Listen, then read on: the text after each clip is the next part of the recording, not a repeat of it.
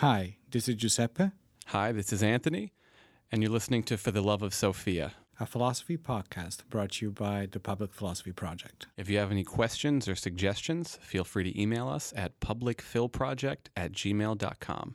Enjoy the ride.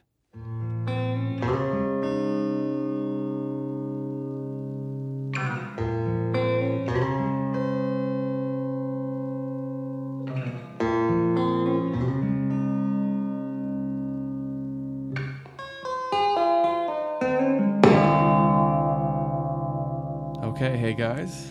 Welcome back. One more episode. Indeed, you just took that sip of water, and I feel like that was a ritual for something big that's about to happen. It is. It's a cool episode today. Cool couple of episodes we're going to have, I think. Indeed. So, long story short, we're going to talk about what is philosophy. Yes. But the funny thing about this, which we probably said before, is like we actually did this before. We did. We recorded an entire 2 episodes Yes. per day on this topic, what is philosophy? Mm-hmm. It was our first recording. The very first recording, and it happened before the consciousness one. So you're going and looking like, wait a minute, the first one is the consciousness one. Yes. And that is because we just tossed that. Yeah, it's the only time we ever didn't have the thing, let's say. Yeah, and it was the only time that we have tossed anything, really. Not because we haven't even edited anything. No, yeah, we haven't. This is like very raw. And the reason for that is because afterwards, but I feel like you were the one that pointed out, you were like, me. I don't know if that's doing that. There's like that topic is the topic of all topics. Yep. And I'm not sure that did it justice. Yes, and it was like, we were a little bit stiff, maybe a little bit. We were in, it was the first one, right? It was the first one, right? We Yeah. didn't have, like, so in a sense, it made sense to do it first because it's like, oh, let's do this before we get into it. Yeah. But in another way, it's like, we had no practice. Not like we practiced this, but we didn't know how it would happen. Yeah, we didn't even know how the interaction was going to be, right? Yes. And it's also, in my mind, a difficult topic. It's Yeah. not an easy one, right? And Yeah. trying to explain, and it would set an expectation for what we were going to do throughout the series that was scary, because now if you're doing something different, Yep. all of a sudden, like, hey, what you said, the philosophy is this. Yeah. Now, in this case, now we have established that we do meta stuff by now. If you're listening to True. us up to now we're doing philosophy of philosophy. Yes. So, which sounds weird, right? It sounds weird. And so we're prepared. And I feel like after the 50th, like the Q&A, we were like, oh, for the 100th, we'll do what is philosophy behind the scenes. But now seems better. No, it seems better, and I also think that we got, at least I think that was my motivation. We decided to do that because in the last episode, when we were talking about Wittgenstein, we kind of hinted of his idea of what philosophy was, right? That's true. Just this thing of showing the fly the way out of the bottle, right? Mm-hmm. This idea that philosophy is just clarifying some, how can we call them? Verbal Yes. disputes, right? Yes. Verbal misunderstanding, I should say, not disputes. Mm-hmm. And if that's the case, I was thinking like some people will agree with that, some people will not. But I think that that's a good starting point for us. Meaning that was the idea that led us to start it talking flowed about naturally. Yeah, I think that will be a good thing. Yeah, and I feel like, incidentally, this winds up being apt for me because the other day I had this incident in class Uh-oh. that I feel nothing like, bad. well, it's not good. And I feel like it's relevant. So I always say that when you're trying to understand something, it's good to at first draw a contrast from what it is not. Yeah. Right? Or like to compare it to the expectations. And I feel like the anecdote I'm going to get into Sure. is an example of that. So like I'm going to explain what happened as a way of ultimately getting to this question. Right? Okay. Go ahead. So in one of my classes somewhere, we were doing, what was it? I think we were doing Skinner. So we had just finished Hume, his critique of the idea of the self, and then I kind of fast forward to Skinner and look at a contemporary, continuation of that through different means. And after we finished, they're always getting frustrated because we do a new topic and they all are logical, right? Like they all make a case for something, right? And at the end of class, a student asked, and I don't mean to single this student out, but this is like the general sentiment of how things go, right? This is how it came out. The student said, so is philosophy just anyone can say whatever because they all just have different beliefs and they're all logical, and so there is no right answer? And I got upset, understandably. Of course, yes. Because I feel like this is just always in the background, even if it's not coming out. And even when the student said that, someone next to this student shook their head like, yep, as in I was thinking this too. And I was like, this is like my least favorite thing. Yep. And I tried to explain that, okay, the history of philosophy is this conversation where people offer theories and they provide evidence, and then people are responding to them. So I said, science is like that too, right? Yep. Every discipline is like that, where you have this historical conversation of people trying to correct for previous ideas they thought was wrong. You just don't see that in your science classes because the way science is taught, you don't get the history of the development of the ideas. Yes, and I think that that's specifically problematic for intro classes, right? Yes. Because you're doing that, and unless they would do the history of science or the history of math, they're never going to see this. Yeah, so I said it's happening. Like, you just don't see how the sausage is made, so to speak. Yeah. Because when you're taught science, you're taught...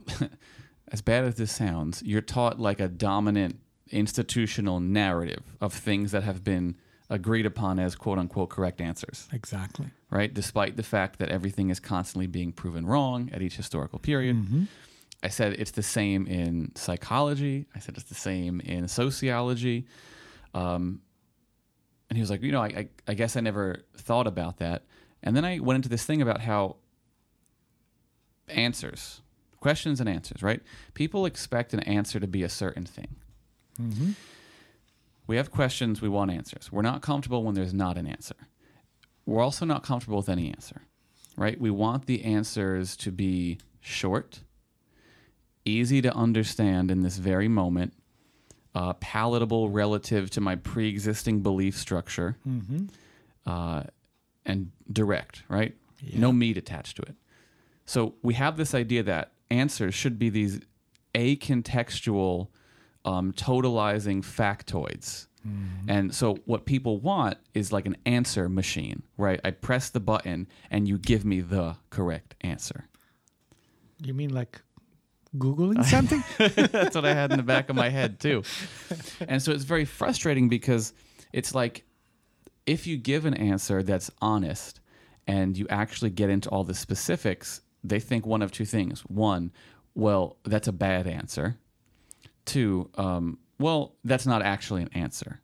And if you don't meet all my criteria of instantaneous, easy to remember, straight to the point, absolute, unquestionable, then there must be no truth. Then it's just an opinion. Then it's just an opinion.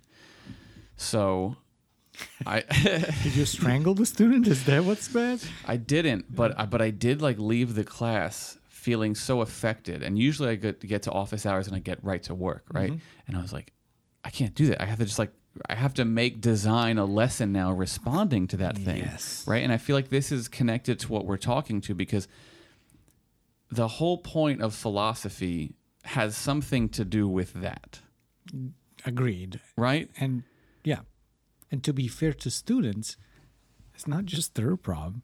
Absolutely. There are administrators or colleagues that teach other disciplines that have exactly the same idea. Yeah, this is culture. Yeah, and they think that, like, well, I've been told multiple times, what you teach is just opinionated, right? It's just all opinions. And contrasted by, instead, I try to stay away from these things because I'm giving them scientific stuff. I'm explaining them that this is I'm giving them factual stuff. Yeah. And, at first I will be like you. I just avoid. First, I would engage. I try to not to engage in this kind of conversations anymore with them. But it is frustrating. And that leads to the importance of answering these questions and making clarity regarding what these things that we do is. Yes. Because also we don't help our case, we philosophers in general. Because then every philosopher always says, I don't do philosophy. It's like the cool thing to say. Yeah, it's like, I'm not a philosopher. But the truth is they are, right? Yeah. And it's difficult. It's difficult to explain sometimes because, as you said, there are a series of criteria and parameters that are being put in place that the answers that philosophy gives do not check. And it's difficult. It is. Right? So in a way, this little pre-conversation is setting the stage for the things that are going to happen. I just think this needs to happen because it's not going to be, again, you press the button and then the thing happens. It's also not going to be the case that we say different things, so there's none of them are true, right? Yep. And I explain this thing like, okay, if you say the earth is flat and I say it's round and someone else says it's heart-shaped and someone else says it's triangular, that doesn't mean the earth has no shape. It doesn't mean the earth has all of those shapes. It means some of us are correct and some of us are not correct. We just have to really dig deeply, pay attention, which is kind of a lost art, and really analyze. Yep. And there's this notion that like, oh, if the question's difficult, it must be unanswerable. Yes. And that's not the case. Yeah, I went exactly through that yesterday. I was giving a talk at Writing Mountain. Right, yes. And one of the questions, they went really well. There was a lot of people like asking questions, and I was happy about that. But one of the questions, and as you said, when this person asked that question, most of the other people are like nodding, like, yeah, that's the question. And, regardless of what I was asking, what I was talking about, the comeback was like, so from what I understand, what you're telling me is like, we don't know what to do in this case. We don't know if we should do this or if we should do that. Therefore, maybe there's no answer there. Right. What do you think is there even an answer? And the subtext was there's no answer. Right. And I was like, okay. No, I'm not saying that there is no answer. And the reason was I wasn't giving them the answer that they wanted. I wasn't giving them the answer. You weren't the answer machine. Exactly. So, and I was like, no, I'm just saying that there is an answer. Maybe I just don't know it. Or maybe I'm not willing to give it to you, but I rather want you to get to that answer yourself, to do this exercise, this very difficult exercise. But I'm definitely, right now, not giving you the answer. You're correct. But that doesn't mean that the answer is not there. Yeah. And I think that there are some fields, some fields of philosophy that are more prone to get accused of that, right? Like ethics, it has become the place where there's no truth. There cannot be any truth. But why though? And in my ethics classes, I always say, the fact that answers are difficult doesn't mean they're not there. Yeah. Maybe it means that, biology is easier than ethics. That's what it means. Like, they're like, no, impossible. Yeah. And there's this thing that goes along with it. Like, the reason you'll say that is because there's more than one thing that's logical. Yeah. Which implies that the typical way you think is the way there's one correct thing, and this correct thing is the only logical thing, and there can't be logical cases made for anything else. Exactly. And this just completely explains the social environment in which we live. Exactly. Where people are like, if not me, then devil. I good, you evil. Exactly. Right? And that's exactly what I was talking about yesterday. And I was telling them the alternative is not between logical, rational, and irrational. Yes. The people that you're calling irrational and you think they don't ground their stuff. They do the research too. They do those things. The problem is figuring out what this thing that we call truth is. And how do we do that? The work part, the part where I actually have to think. Exactly, because we're not, again, as you said, we're not used to that anymore. And this is why, and we're going out on a tangent here, but it's important. This is why people don't value education. This is people don't value at least this kind of education. And this is why, in my opinion, colleges and universities are losing prestige and losing power as well, because people are thinking that education is this: getting answers, getting information, storing information.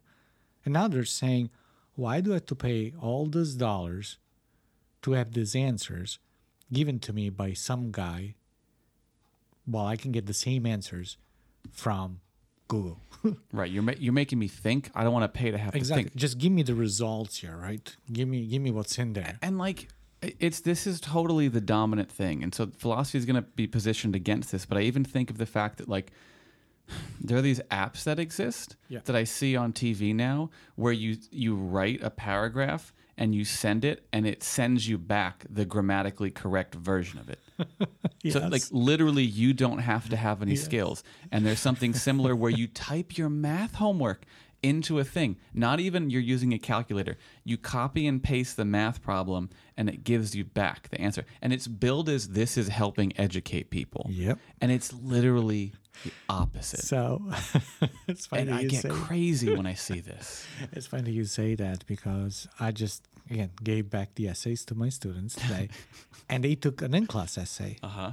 So they had to actually write on a piece of paper. Oh, what's that? And when they gave it to me already, 90% of them, they were like, oh, they're going to be misspells and they're going to be some errors because, we have spell checks now. So those things are not. I'm like, so? There's spell checks, so you don't check things anymore? You just write whatever because the computer is going to, the PC is going to change those things for you? So, yeah, I agree with you. Nobody wants to do the work to get to the result. They just want the results. They just want the product.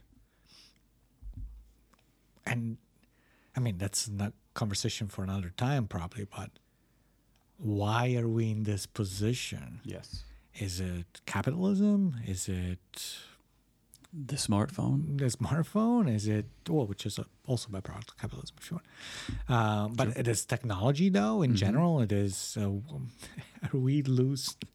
did we lost our moral fiber and we are in this position? Is it a life that's too easy?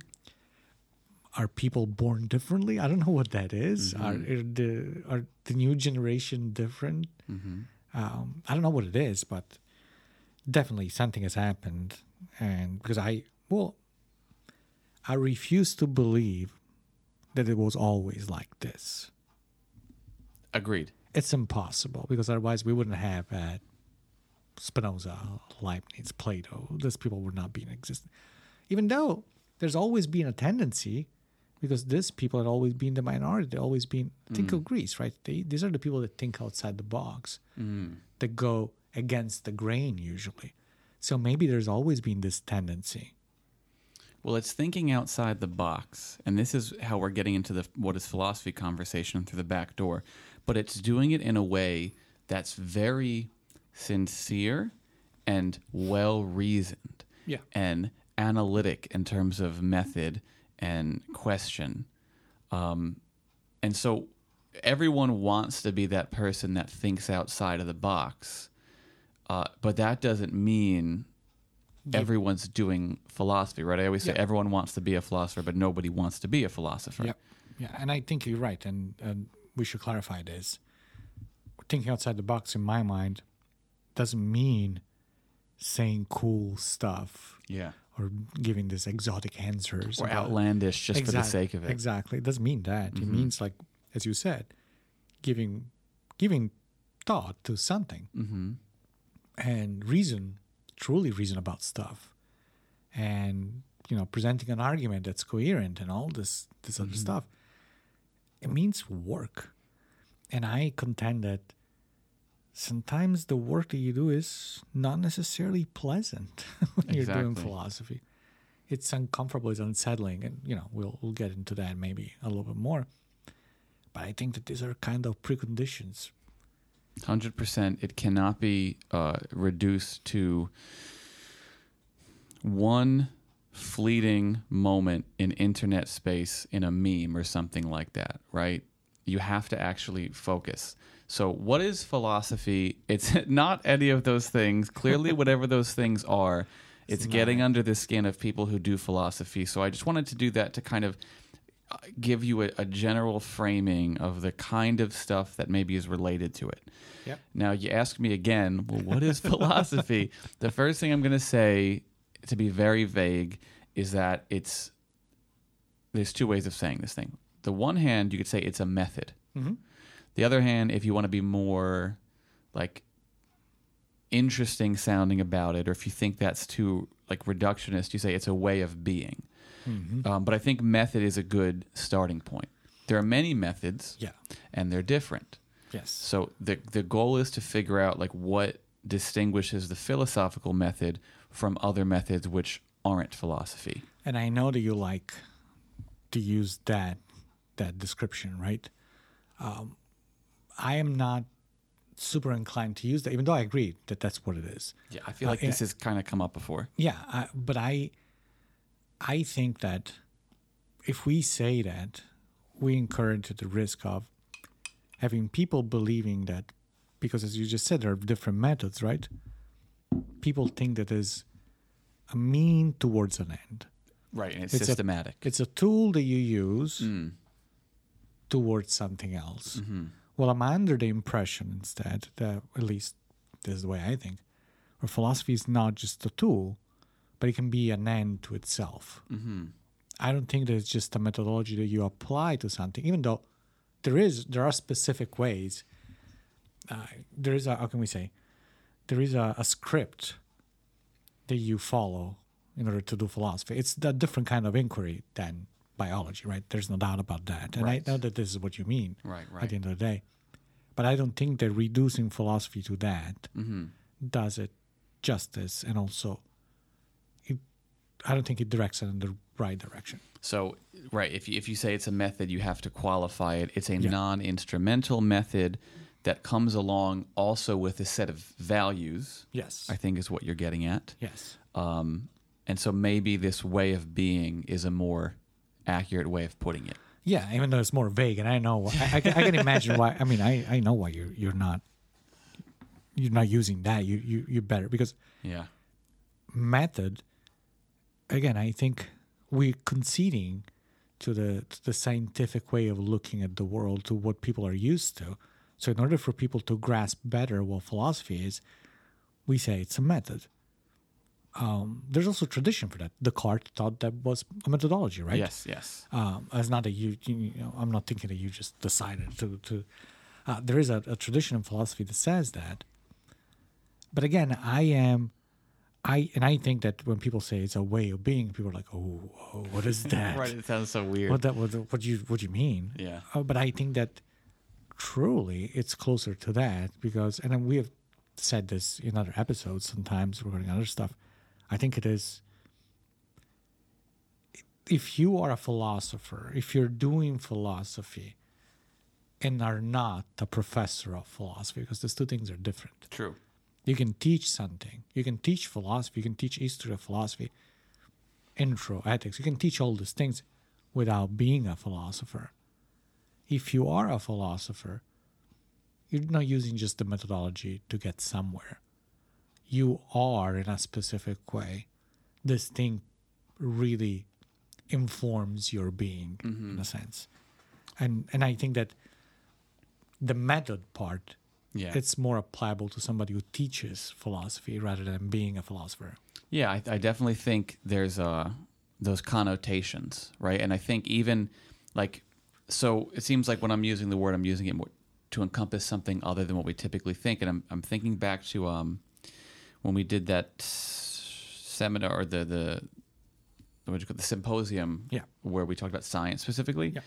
And I kind of defined a method in this different way, and maybe the bullet points of it are more what you're getting at. It's not only a way of doing something, but it's like a way of asking questions about certain things in a certain way, and it's a way of pursuing answers to those questions that's distinct from other ways. So yes, I think ultimately we agree. It's just a matter of finding the right Wittgenstein, right? the right way to describe it. Exactly. Exactly. And I think you're right, because I agree with everything you said. It is a specific filter that we use to interpret what surrounds us and to interpret a lot of things, quite frankly. But it's also a disposition. It is a disposition. Yes, it is.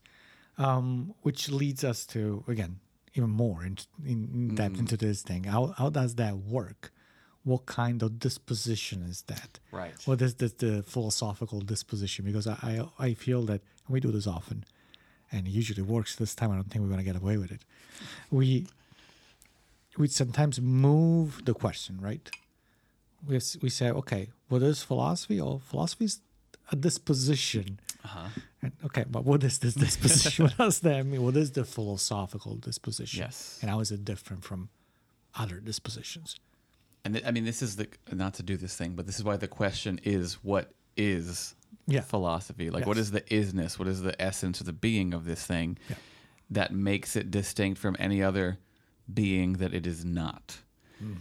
And if we're starting like very, very basic, bare bones disposition, I'm going to go Aristotle and say it starts with two things. Wonder. This like profound sense of awe at things. And similarly, something that results in that, a genuine curiosity about that stuff. So there's this kind of, you say spark, right? You use that language. So I think that's right. And so you have this spark, this thing that kind of captures you. And as a result of being captured, you have this like genuine standpoint of wanting to inquire something deeply. Like, what is that thing? Why is that thing like it is?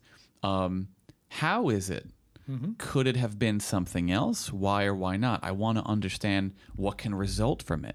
So you have all these questions that starts from that boom, right? That experience. Yes, and I will add to that there's another two things I want to say that we can say about that. The first thing is we want to know all these things. The philosopher is asking all these questions, which are very different. Why? How? Could it be any different? And all these things. And the philosopher wants to know that, not because, not having in mind a specific endpoint to this inquiry. I think that, yes, we want to know the truth, maybe, right? But it's not about finding the specific answer, because then I'm gonna, Then you stop. I'm gonna do something with that, right? It is rather the you want to know that because the question consumes you, kind of. It's not a mean to an end, the answer. The answer in itself, you're curious just because you want to know. It's not that you want to know so you can save money. It's not that you're going to know so you can help somebody else. No, it's just you want to know. Although that is good, and that your skills to do that will be improved. Absolutely. But that's like gravy. Exactly. So, and this leads me to the second thing. The methodology, this disposition also has a unique characteristic, in my opinion. And you tell me if, I don't think we have talked about this before. And this unique characteristic is the fact that it is an inclusive kind of disposition. And what I mean by that is that it is the disposition that allows for whoever is invested, whoever has that disposition, to see and understand and recognize as valid or invalid also all other dispositions. While that is impossible if you just have one of the other dispositions. An example, if you are doing chemistry, if you're a chemist, and might be this theoretical kind of chemist, whatever that means, right? And you have this disposition, you understand everything in terms of chemistry. usually you have the tendency to dismiss all other dispositions that are not the chemical ones. Meaning that after all, you reduce reality, let's say, right, to make a concrete example, to its basic chemical components. Mm-hmm. And everything else is just, if not wrong, just superstructure. It's like, there's things that at the end of the day, that's what counts. Yeah. And that is what I understand, and that is what everybody should understand. This is truth. And everything, those are the, how can we say? We can call it the bricks for everything else. Mm-hmm. The philosopher doesn't think that way. The philosopher is able to understand the scientific disposition, the religious disposition, and he can have those work within himself together with the philosophical disposition. While those other people can't. But I don't think that they're doing something evil on purpose. I think that the disposition that they have, the lens through which they're trying to interpret the world, doesn't allow them to do that. I think you're right. I think I'd agree with all of that. And it's one thing if the person of a higher level discipline, by which I mean higher on the building, less foundational, says, here's my reduction of the world, but I understand there's things outside of it. The worse is when you say there is nothing outside of it. This is all that there is. And I think what you would say is like, even the most meta level of chemistry is still less meta than philosophy. Yeah. And I think, I don't know if you remember, but that's actually that same science thing we did. I made this picture where I laid out all the philosophical branches, right? And then like I made a flow chart of all the different positions and sub-positions and sub-sub-positions. And it was by no means complete, but it was like big enough for what I was doing. And I had them all colored in. And then I said, so this is philosophy. It includes all of these possible standpoints with regard to all of these different types of issues. Mm-hmm. And then I said, okay, now here's what happens when you do, for example, a hard science. Mm-hmm. And by the next slide, I blacked out everything besides the standpoints presupposed by the scientific disposition and method, right? And like 90% of the chart was gone. Yeah. And I said, which of course, that's only significant to like people who care about it. I was like, let's do that again. And I go back and I show all the color, and then I remove the color, and you're just left with the black and white lines.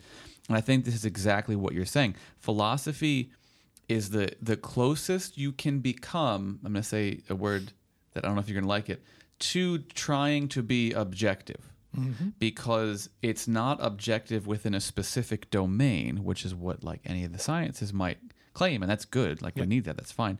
But it's like, I'm going to try and be objective with respect to like domainness, all possible domains. And when I say possible, all possible domains like accessible to consciousness itself. Yeah. And so you use the word inclusive, and I think that makes sense. Now I'm going to challenge your word and just say I feel like that's literally true, but because of the connotations, I would probably want to come up with something else, because it's not inclusive in the sense that every way of pursuing answers and every answer is accepted, right? Because it can't be like, well, I believe this, so you have to accept me, right? Or like, I think this thing, which is clearly impossible, therefore you have to accept me. And I know that's not what you meant, so I'm just like kind of articulating this for people who are thinking. But I do think it's the most all-encompassing, the most meta, the most objective. Maybe, but maybe, I know. But I think that the inclusiveness, at least in my head, regarded the dispositions, not so much not the single opinions within each disposition. Got it. But rather the disposition itself. Agreed. And so I was thinking a couple of things there. First of all, I also think that I might be, and that's not news, I might be even more extreme on one of those things. Okay, I'm excited. I mean, I literally mean that the philosopher is probably somebody who can talk competently about more stuff. Mm-hmm. I think that this disposition allows you to decode and understand languages that are blocked to others. Because it lies outside of all those specific systems. Exactly. Got it. Exactly. Yeah. So, and I think that this happens because it lies outside, but it also happens because these other dispositions are closer, or at least are presented as closer, and people study them as they were much more similar to this answering machine of which you're talking about. People that study, and again, we're making generalizations here, right? Because then somebody who studies physics and theoretical physics and quantum physics will be like, "Yeah, right. Right. I'm not doing that. You know, you're not." And I know you guys are not doing that. But I'm saying, in general, there is people that study sciences, social sciences. I would say, like, definitely sciences, social sciences, and some other disciplines are used to think of things in terms of, this is the correct answer, and this is what you do. This is how you get to the correct answer, period. And that is it, and there is nothing else. Right. What they are forgetting is that this answer, that now is instrumental to something within the sciences, was once upon a time a theoretical question. Yes. It was once upon a time a question that came about because of curiosity, because of philosophy. Philosophy being the question-making kind of, how can we say, domain. And this gives philosophers, therefore, an easier access to the specific question or the specific answer of that domain today. Because the premise was philosophical, always. Oh, I don't like Bertrand Russell for much, but he said this thing, like, I don't remember the exact quote, but he says this thing like, well, whenever we have a question and we still don't have an answer, we call it philosophy. Once the philosopher finds the answer, then that becomes science. Right? Yeah. And I don't think in those terms, but I think that the entry that we have, the reason why we're able to understand and to speak about more things more competently, it is because the origin of those things are philosophical. Yeah, I there's the thing Russell said, this is definitely how people think. Yeah. This is definitely because one of the things that separates those disciplines from ours is that people are not going to like this, but it's more closely like a Go ahead. Don't compartmentalized yes, company. Yeah. And I don't literally mean companies. I mean, like, there's cubicles and each one does a specific thing, and then you have like a goal. Yeah. Right. And it's like, is it efficient? Does it follow these things? Yeah. And it's not that philosophers don't care about efficiency, don't care about following procedures. It's more that it's limited to one thing in one way for one reason at one time, right? It's like it excludes everything other than what it is. Yes. Right? And I think this is what you're trying to get at. And it began in philosophy. It's really sad that I feel like the way people look at it, and this is related to the thing you say, how people are always like, oh, it's just an opinion. It's like, well, back in the day, we all shared the same bed. Yeah. And then some of us wanted to get up and go do something and leave and find answers. And like, that's where we left philosophy. And so philosophy kind of remains this vague historical proto-science or something like that. And I don't know if I've mentioned this long time ago on one of the episodes, but I remember one of the guys at Montclair, who was my professor in a couple different classes, I sent him an interview of Neil deGrasse Tyson, I think we talked about this, like attacking philosophy and saying, oh, it's just people sitting around contemplating if you can clap with one hand.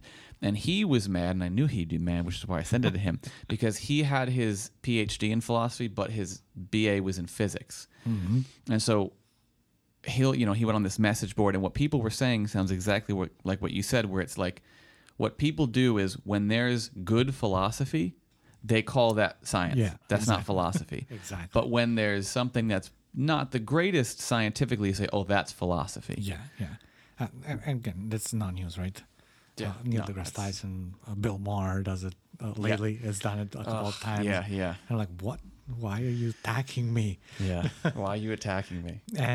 But again, I think that aside from us complaining, I think that it's not just like my feelings; it's wrong. Exactly. So I was about to say, I think that the issue is, so first of all, at the end of the day, we might not care. Meaning that at the end of the day, I know that I'm following a disposition that allows me to access more than the average person. Let's put it this way. More than the people that are not versed in this. Mm-hmm. I know it sounds very, very, I don't know, that like I am thinking more of me than everybody else. Right. But it's not what I'm saying. But I think the real issue with this is not my feelings or the fact that philosophy is not considered useful or whatever, because I couldn't care less. Mm-hmm. The problem is that these people are really missing something. And the fact that they're missing this has led us and it's brought us in the middle of the mess in which we are today on any level. Mm-hmm. And I say this all the time, from the vaccine issues, right? Mm-hmm. And science communication. Mm. Because, again, you can be on whatever side you are with vaccines, but nobody can deny that there is at least an issue with the scientific communication. A little bit. And this happens because, and I wrote the thing about science, the crisis of science some times ago, arguing exactly this. The fact that the real problem here is that we keep selling this position, which is science, as the thing that's going to give you the absolute truth, undisputable. And over again, we find out that that's not the case. That there are exceptions, that things are not as certain as we think, that we go back and we say, sorry, we made a mistake. But if you sell science as that's something completely radically different from philosophy, that doesn't question anything, that just gives you answer, that's the mess you're in. And and when that happens, you wind up inadvertently creating like an arbitrary hierarchy. Yeah. Between certain people and other people. And which leads to the social mess in which we're in. Which leads into that, because you have this kind of priestly class, which are seen as everything that we say is automatically true. Even if in real time you watch them say different things and you watch certain things be proven wrong, it's still like, no, but I am absolutely correct. And I think this is a disservice even to the institution that hosts these people, right? Absolutely. Because at a certain point, people get fed up. They're like, you're lying to me or you're incompetent. Mm-hmm. And neither of those things are good. And you're the guys teaching us? Mm-hmm. That doesn't sound right. But I think that all these things are paradoxically philosophical issues, meaning that we are in these situations because we are lacking the philosophical dispositions when we talk about science and when we talk about politics and when we talk about all these things. Because with the philosophical disposition, the encompassing one, not to use the inclusive one, I would say that we would reduce our issues by a good 60-70%. And just to clarify, science, and I know you can think that because sometimes we're taking shots at this, science is not the enemy of philosophy. No. Science and philosophy work together until the 1800s, which is, I know some people sounds like that's so long ago. But in the history of culture, is not that long ago. Philosophy was the thing that grounded science. Mm-hmm. That all scientists will be like, we're gonna do science if we're not philosophically grounded. Newton is the one that starts being like, I don't want to deal with this. And then the longer it gets, we get to, in the 20th century is when this thing starts diverging seriously. Mm-hmm. And that's when, I mean, it's not by chance, in my opinion, that the 20th century and the 21st century are the most problematic, probably, in a long time. And I think that this comes from this divorce between these things. Science is not the enemy. They are supposed to work together. Mm-hmm. And what you hear us say most of the time is a reaction to the fact that the scientific community is the one kind of dissing us, right? Yes. And I feel like the reason, like, in order for us to get this worked up about it, it means we do think it's important. Yeah, we do. If we thought like this didn't matter, then why would we care? Yeah. That it's because we know the potential of like science itself. And so just so you guys don't think we're conflating things, like the one issue we were talking about was with the scientific institutions, and those problems are there. Yeah. But we're not saying it's only in the institutions. Like the discipline itself, by definition, is limited because it asks, again, a certain kind of question about a certain kind of thing and pursues it in a certain kind of way. Yeah. And the minute you fill in those blanks, you, by necessity, are bracketing it from other things. And that's fine. Mm-hmm. That's fine, right? We just have to be aware that that's what's happening. And the divorce is so weird because I was at a conference years ago and it was a political philosopher, David Schmitz, who very intelligent, well respected, like he's good. Someone asked him in the Q&A, like, what's the difference between your philosophy and a science? And he goes, well, that's such a compliment. And I thought that was such a weird answer. Yeah. Because that does this thing where it's like, oh, we judge all things. And that's like the opposite because to me. That has become the standard, right? Yes. Unfortunately, that is, and again, I feel like we're ranting on this thing. We're like, we're mad. Yeah, I know. But it's like, I think that the issue is that we have established the standard. We have the standard there, and it's out of control now. Mm-hmm.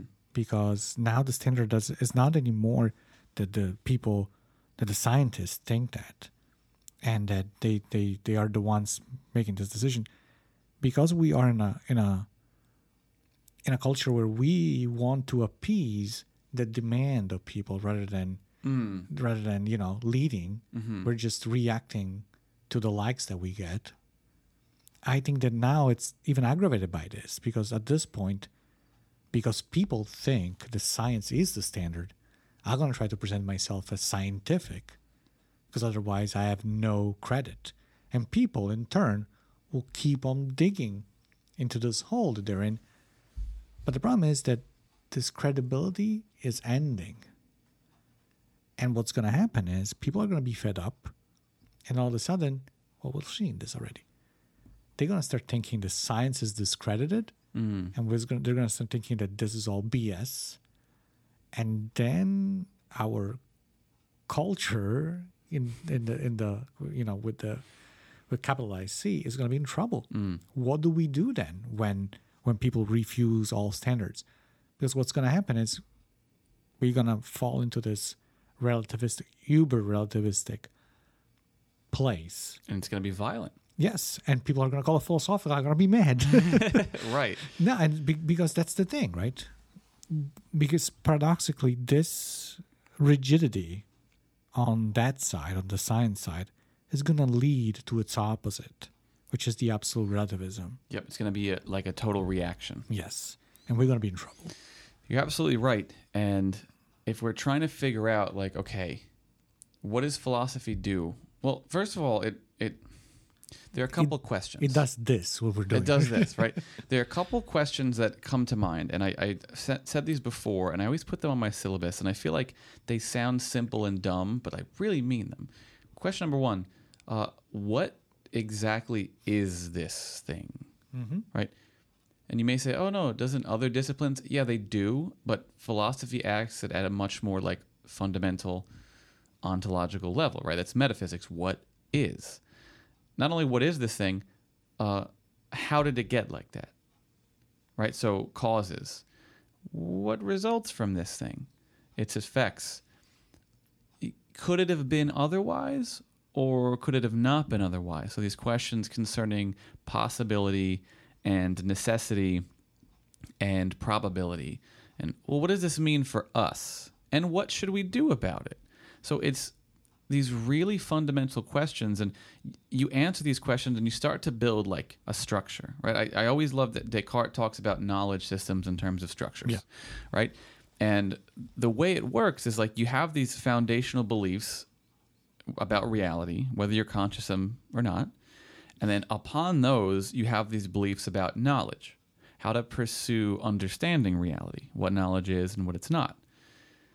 And then on top of that, you start to build other things like, oh, well, how do we think of what the human is, what the person is, and how should we act? And ethics are built on top of that. And how should we make political systems to best reflect or not reflect the ethical system? And so you're building this pyramid, and each step is quite literally based on all of the steps before it. And if you alter one or more of those things, things fundamentally change. So I think a kind of, I don't know what you want to call it, like creative way at me trying to explain philosophy is trying to make people understand that everything is a structure, and we're trying to figure out how the structure works and how to best build our structure. Agreed with a caveat there, meaning that said this way, and I know that's probably not what you mean. At least not just, you don't mean just that. The fear that I have when we talk about structure this way is that people imagine those structures not as questions as you have presented to us, but rather as answers. Mm-hmm. And one of the things that philosophy has traditionally done is not just giving answers, but, and I'm going to use a word that I probably shouldn't use, is inventing new questions. It's the hermeneutic of stuff. We are literally thinking of questions that have never been asked before. And it's not that they've never been asked because they're not important or they don't have an answer. They've never been asked because nobody has ever wondered about something. Mm-hmm. And the structure that you are referring to, are each level is made of question and answers, if you want, that have been created literally by someone, and then they interlocked until we create this pyramid. This whatever. I actually don't think it's a pyramid, but this building. Some building, yeah, a building, right? But I think that's important to stress the hermeneutic. How can we say function? The philosophy has as well. Because I think that sometimes we forget, and I'm culpable of this as well, that these questions weren't there, and they would not be there if philosophy wouldn't have been there. Because, again, no specific discipline comes up with the question. That's right. I think that's right. I think that's very important. And in this case, one of the definition of philosophy could be the domain, the question making. Kind of, and I think at that same conference I was saying something like that. It is partially the question make, what can we say, domain. Mm-hmm. But again, I recognize the risk there, because by saying that, then you reinforce this idea of it's just opinions. No, that's not what I'm saying. Right. It is rather, though I will contend that all the questions that you can think of that have to do with interpreting and understanding what surrounds you and what is inside you and and even who you are and all those things. All these questions, which encompass, the Pythagoras theorem or the laws of gravity, all those questions that led to these answers were literally invented by philosophers. And I know invention is probably a word that you don't like. And I know what you mean, though. You don't mean made up out of thin air, exactly, brought into reality that didn't exist previously. You mean like honing in on things in a certain way so as to produce a certain kind of curiosity and way of pursuing. Exactly. Right? Because without that, there's no, again, as another thing that I always say, whenever we're looking for an answer, we're looking for an answer from a starting point, which is a question. That's so Heidegger of you. That is posed, that is posed in a specific way, Yep. right? It's positioned already at all times and kind of presupposes the answer. It's like, and this is something we can continue, but it's like question asking is itself a skill. It is. Right? And it's something you could be good at and not be great at and get better at.